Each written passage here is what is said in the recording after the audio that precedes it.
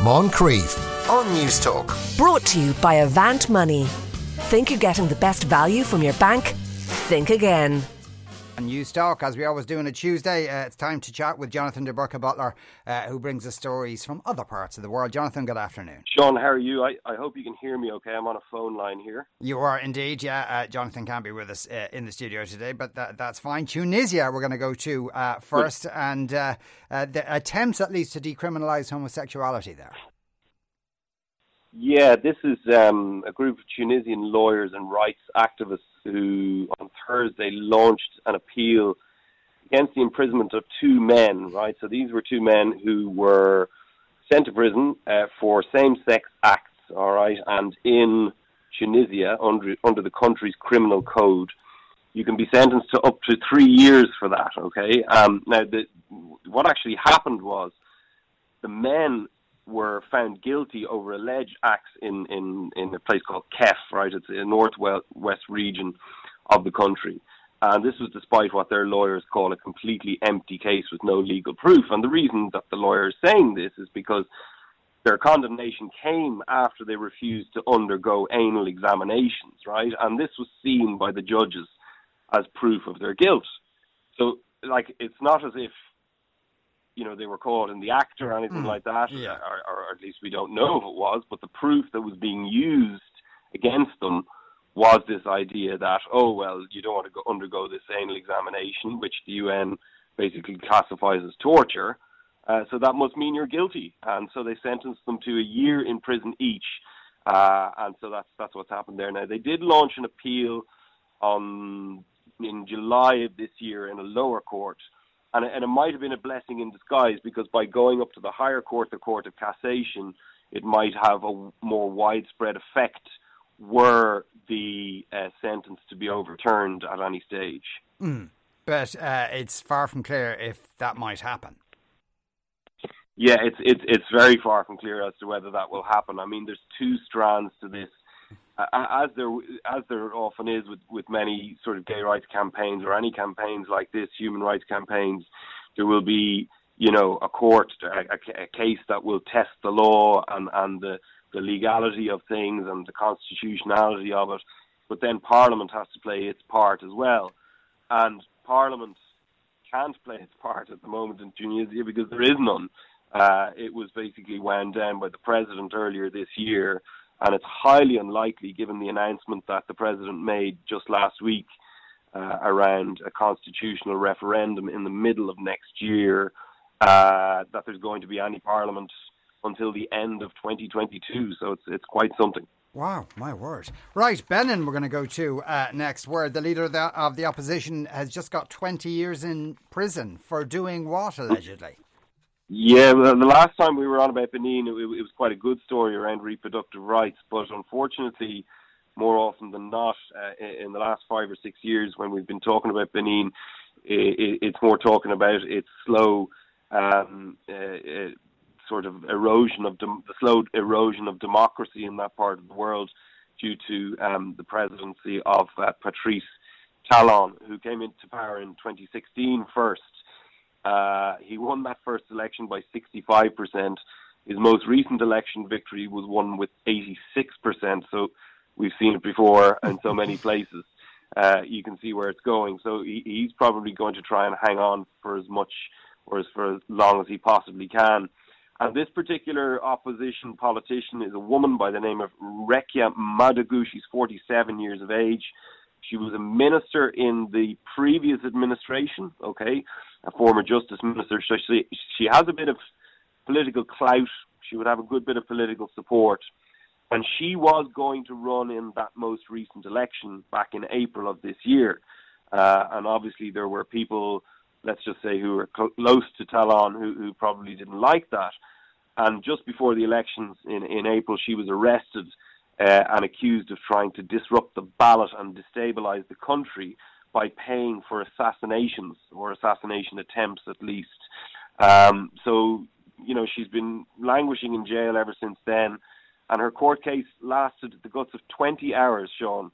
20 hours on a Friday in a court called the Economic Crime and Terrorism Court, which was also set up in around about 2016 when Talon first came to power. And they found her guilty, and they've sentenced her to 20 years. And she's not the only one. And earlier in the week, a man by the name of Joel Aivo, another opposition figure, he was sentenced to 10 years in prison for plotting against the state and money laundering. So an awful lot of opposition leaders are, either in jail or they've left the country. So it's not a good sign of how things are going, certainly from a democratic point of view in Benin. Yeah, are there other people who perhaps might take their place? Well, there's always people queuing up there. I mean, it's a fairly, up until recently, it always got a bit of a pat on the back for being seen as one of the top performing democracies in the region. Now, having said that, you've got Togo right beside it, where you've got Faure Gnassingbé. He's been in power since 2005, if I'm not mistaken. So, and then you've got Burkina Faso up the road as well, where they have their long-term, power hoarders, or whatever you want to call them. Mm-hmm. So, within the region, it's done quite well. So, I suppose there will be people who will be ready to take their place. There will be an element of opposition that will be there, and there were protests earlier in the year when it became clear that Talon was taking things too far. But if he's able to put people away for 10 and 20 years at the drop of a hat, it's going to be quite frightening for them. Yeah, I would imagine so. Right, the UK we're going to go to next, or at least people who are entering the UK, they can't bring their hunting trophies with them. Yeah, an interesting story. It's basically around new legislation that has been drafted. We'll give it to George Eustace, who's the Environment Secretary. He's the one who's looking after this. And it comes 2 years after the government pledged to introduce a ban specifically on Britons who kill endangered animals abroad for fun, who will not be able to bring their hunting trophies home, right?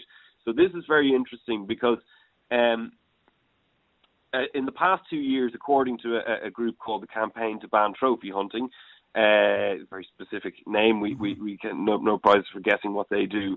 They say that 300 trophies have been taken home from endangered animals, shipped to the UK and mounted on walls or whatever you want.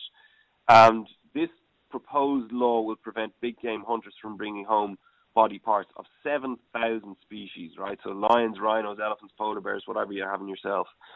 And I think what this is going to do, and what's really interesting about it is, because I looked up some websites, you can actually go onto websites and see people standing there or sitting there with the springboks that they've shot, or whatever the wild animal is that they've shot, and they give you a breakdown of the prices, right? And a big income stream for these people is the taxidermy side of it, right? So the butchering of the animal and then the stuffing of it and sending it home. That's nearly as much as the actual taking you out to go hunting in the first place, right? Mm. So I think what's interesting about this is the fact that they're trying to hit them in two places. So discourage people from going there in the first place, but that if you do go, you're not going to be able to bring your head of a lion home and mount it on the wall and show everybody what a great person you are by shooting a lion with a gun from 100 meters away. Do you know what I mean? Yeah. So I think it's interesting in that respect that it's trying to hit the phenomenon in two strands. And this was something that Boris Johnson and indeed his father were very keen on implementing. Yeah, interesting. Boris Johnson, whose political head might well be mounted on a wall fairly soon with any luck. His father was big into this, Stanley, of course, and campaigned extensively in favour of the ban. And Boris Johnson himself called trophy hunting a disgusting trade. And it's also interesting because I was something struck me about it, what the Tory line was on fox hunting, right? And it's only recently that they actually overturned their, up until 2019, I think it was, they offered a free vote on overturning the legislation that was brought in controversially by Labour back in 2005. And now they've gone with an anti-fox hunting policy. So that's quite interesting. I just wanted to see the tally with what they were saying in this legislation, and it seems to have. Right, okay. Though I wouldn't be writing off Boris Johnson, though, at the same time. India we're going to go to next. And this is an interesting one. A man trying to fake his own death, and the cops stopped him. Yeah, I couldn't have put it better myself. Yeah, this is a man, Sudesh Kumar, a 36-year-old ne'er-do-well, I think we can say, from Uttar Pradesh. Now, Uttar Pradesh is the most populous state in India.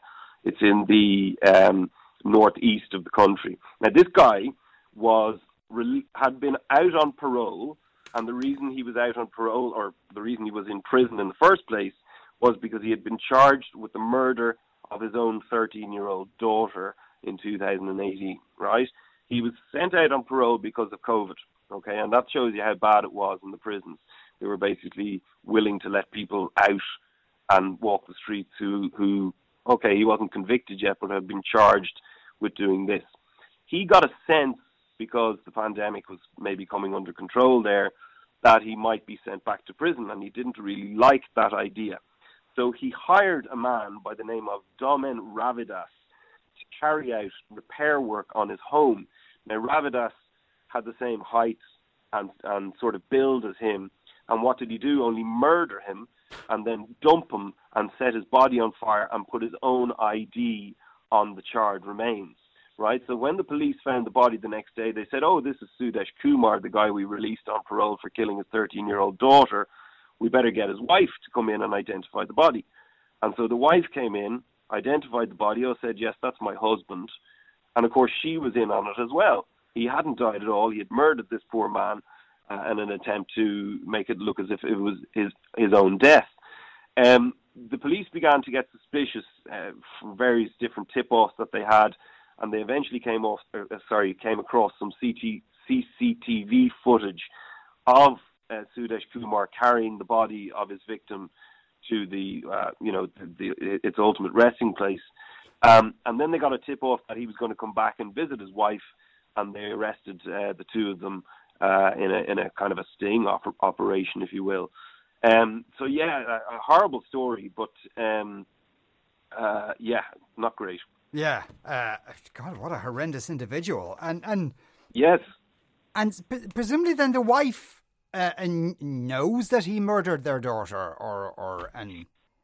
Well, I don't know now, to be honest with you. I really don't know. I didn't get into the story of the daughter so much, unfortunately. I was more focused on this. But I suppose as time goes on, the police, you would think, would use her as, she would use leverage in order to dob him in, and we'll find out more. But we'll see what comes of it. Right, Japan we're going to go to now. A horrific fire, which I didn't read about anywhere, which it looks like it may have been deliberately set. Yeah, this is a story from Osaka that some people might have seen. So Osaka is one of the biggest cities in Japan, of course, about 3 million people, and 27 people are feared dead after a fire broke out in a building. Now, I had a look at at some photos of the building, right? And it's in a very built-up part of the city.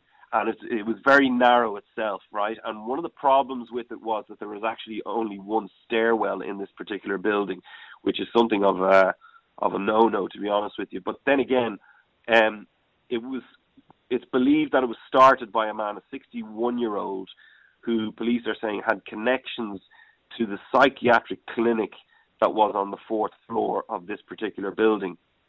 Obviously, the police think that he must have had some gripe, and he was actually seen entering the building with a paper bag that had liquid leaking from it, and subsequently, something went terribly, terribly wrong, or I suppose right from his point of view, and 27 people have died as a result. It's not the first fire like this that we've heard of in this part of the world, and in fact, last year there was 2,500 instances of arson, would you believe, which killed 236 people in Japan, which is quite a number. A very dramatic sort of way to resolve issues, if you know what I mean, if that's not a really wrong way of putting it. But 236 people killed in arson attacks, I thought was staggering. That is indeed staggering. Right, the Philippines we're going to go to next. So, is Duterte out of politics completely? Well, that remains to be seen. And first of all, probably the biggest story in the Philippines was that tornado. Was a tornado or typhoon? I think it's typhoon in the Philippines that happened this year, or just during the week, which was obviously terrible. But another big story was the fact that President Rodrigo Duterte, who is coming to the end of his 6-year term as president, that term's going to end in June of 2022. He was going to run for Senate, and he's decided now that he's not going to. The thought of him, it's thought that he was going to run for Senate because it might offer him some sort of immunity from various different probes that are going on against him. As you know, the International Criminal Court are investigating him for human rights abuses around this war on drugs thing that he's had going on for years. But for some reason, he's decided to bow out. And he said last October that he was going to retire, but then again, he decided that he was going to run for the Senate, and now he's not running for the Senate, and it's very difficult to know what he's going to do. I mean, he's 76 now. His daughter, who's the current mayor of Davao, which is the city he was mayor of, she's running for vice president. And then his son, Sebastian, he's contesting the mayoral race in the same city. So he's going to have a few family members in power if they are successful. And it looks like they could well be. You know, he's popular enough in certain sectors of Filipino society. You know, he will still have his fingers in many political pies, I think. And have a few relations, perhaps, to protect him if the worst comes Absolutely. to the worst. Right, Haiti we're going to go back to. This is a story you mentioned to us the other week about those people who were kidnapped. Yeah, finished the year on a high note, I suppose, Sean. And this is the story that we looked at a couple of weeks ago, where 17 members of an Ohio-based Christian aid ministry, well, that's what they're called, the Christian Aid Ministries, were abducted by a gang called the 400 Mawozo, right? And you remember, this happened in October, and you remember that there was a drip of releases, right? So 2 people were released in November, and then there was 3 earlier this month, and we never knew who they were, whether there was, you know, because there was some kids in the group as well, and there was women and that kind of thing as well.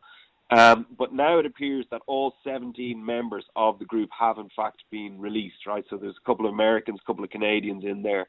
Don't know if the driver, who was from Haiti and was also kidnapped, was released. He's not mentioned at all for whatever reason, obviously not deemed to be human enough to be mentioned in the reports.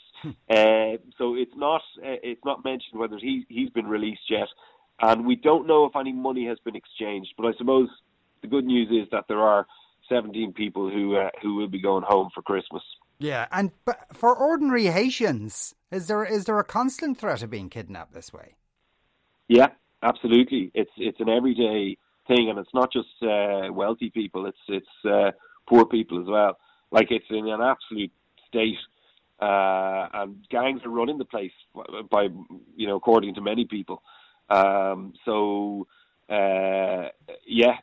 the constant threat of it happening. I mean, I think it has the highest rate of kidnappings in the world at the moment. I'm open to correction on that, but I seem to remember seeing that recently. So it's got the highest rate of kidnappings in the world at the moment. Right, so what things should we look out for over the next week? Yeah, the big thing is on Christmas Eve. 2 big things happening on Christmas Eve, Sean. Firstly, there is presidential elections happening in Libya, which will be very interesting. As we know, Colonel Gaddafi's one of his sons is running for election in that.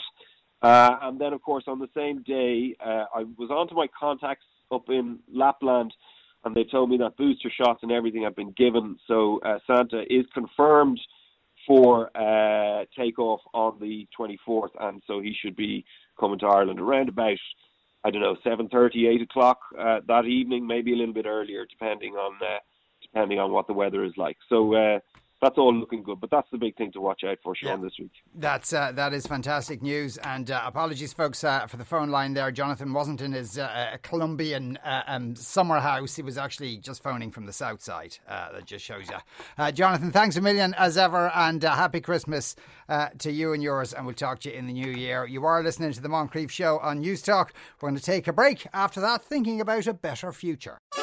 Moncrief on News Talk. Brought to you by Avant Money. Think you're getting the best value from your bank? Think again.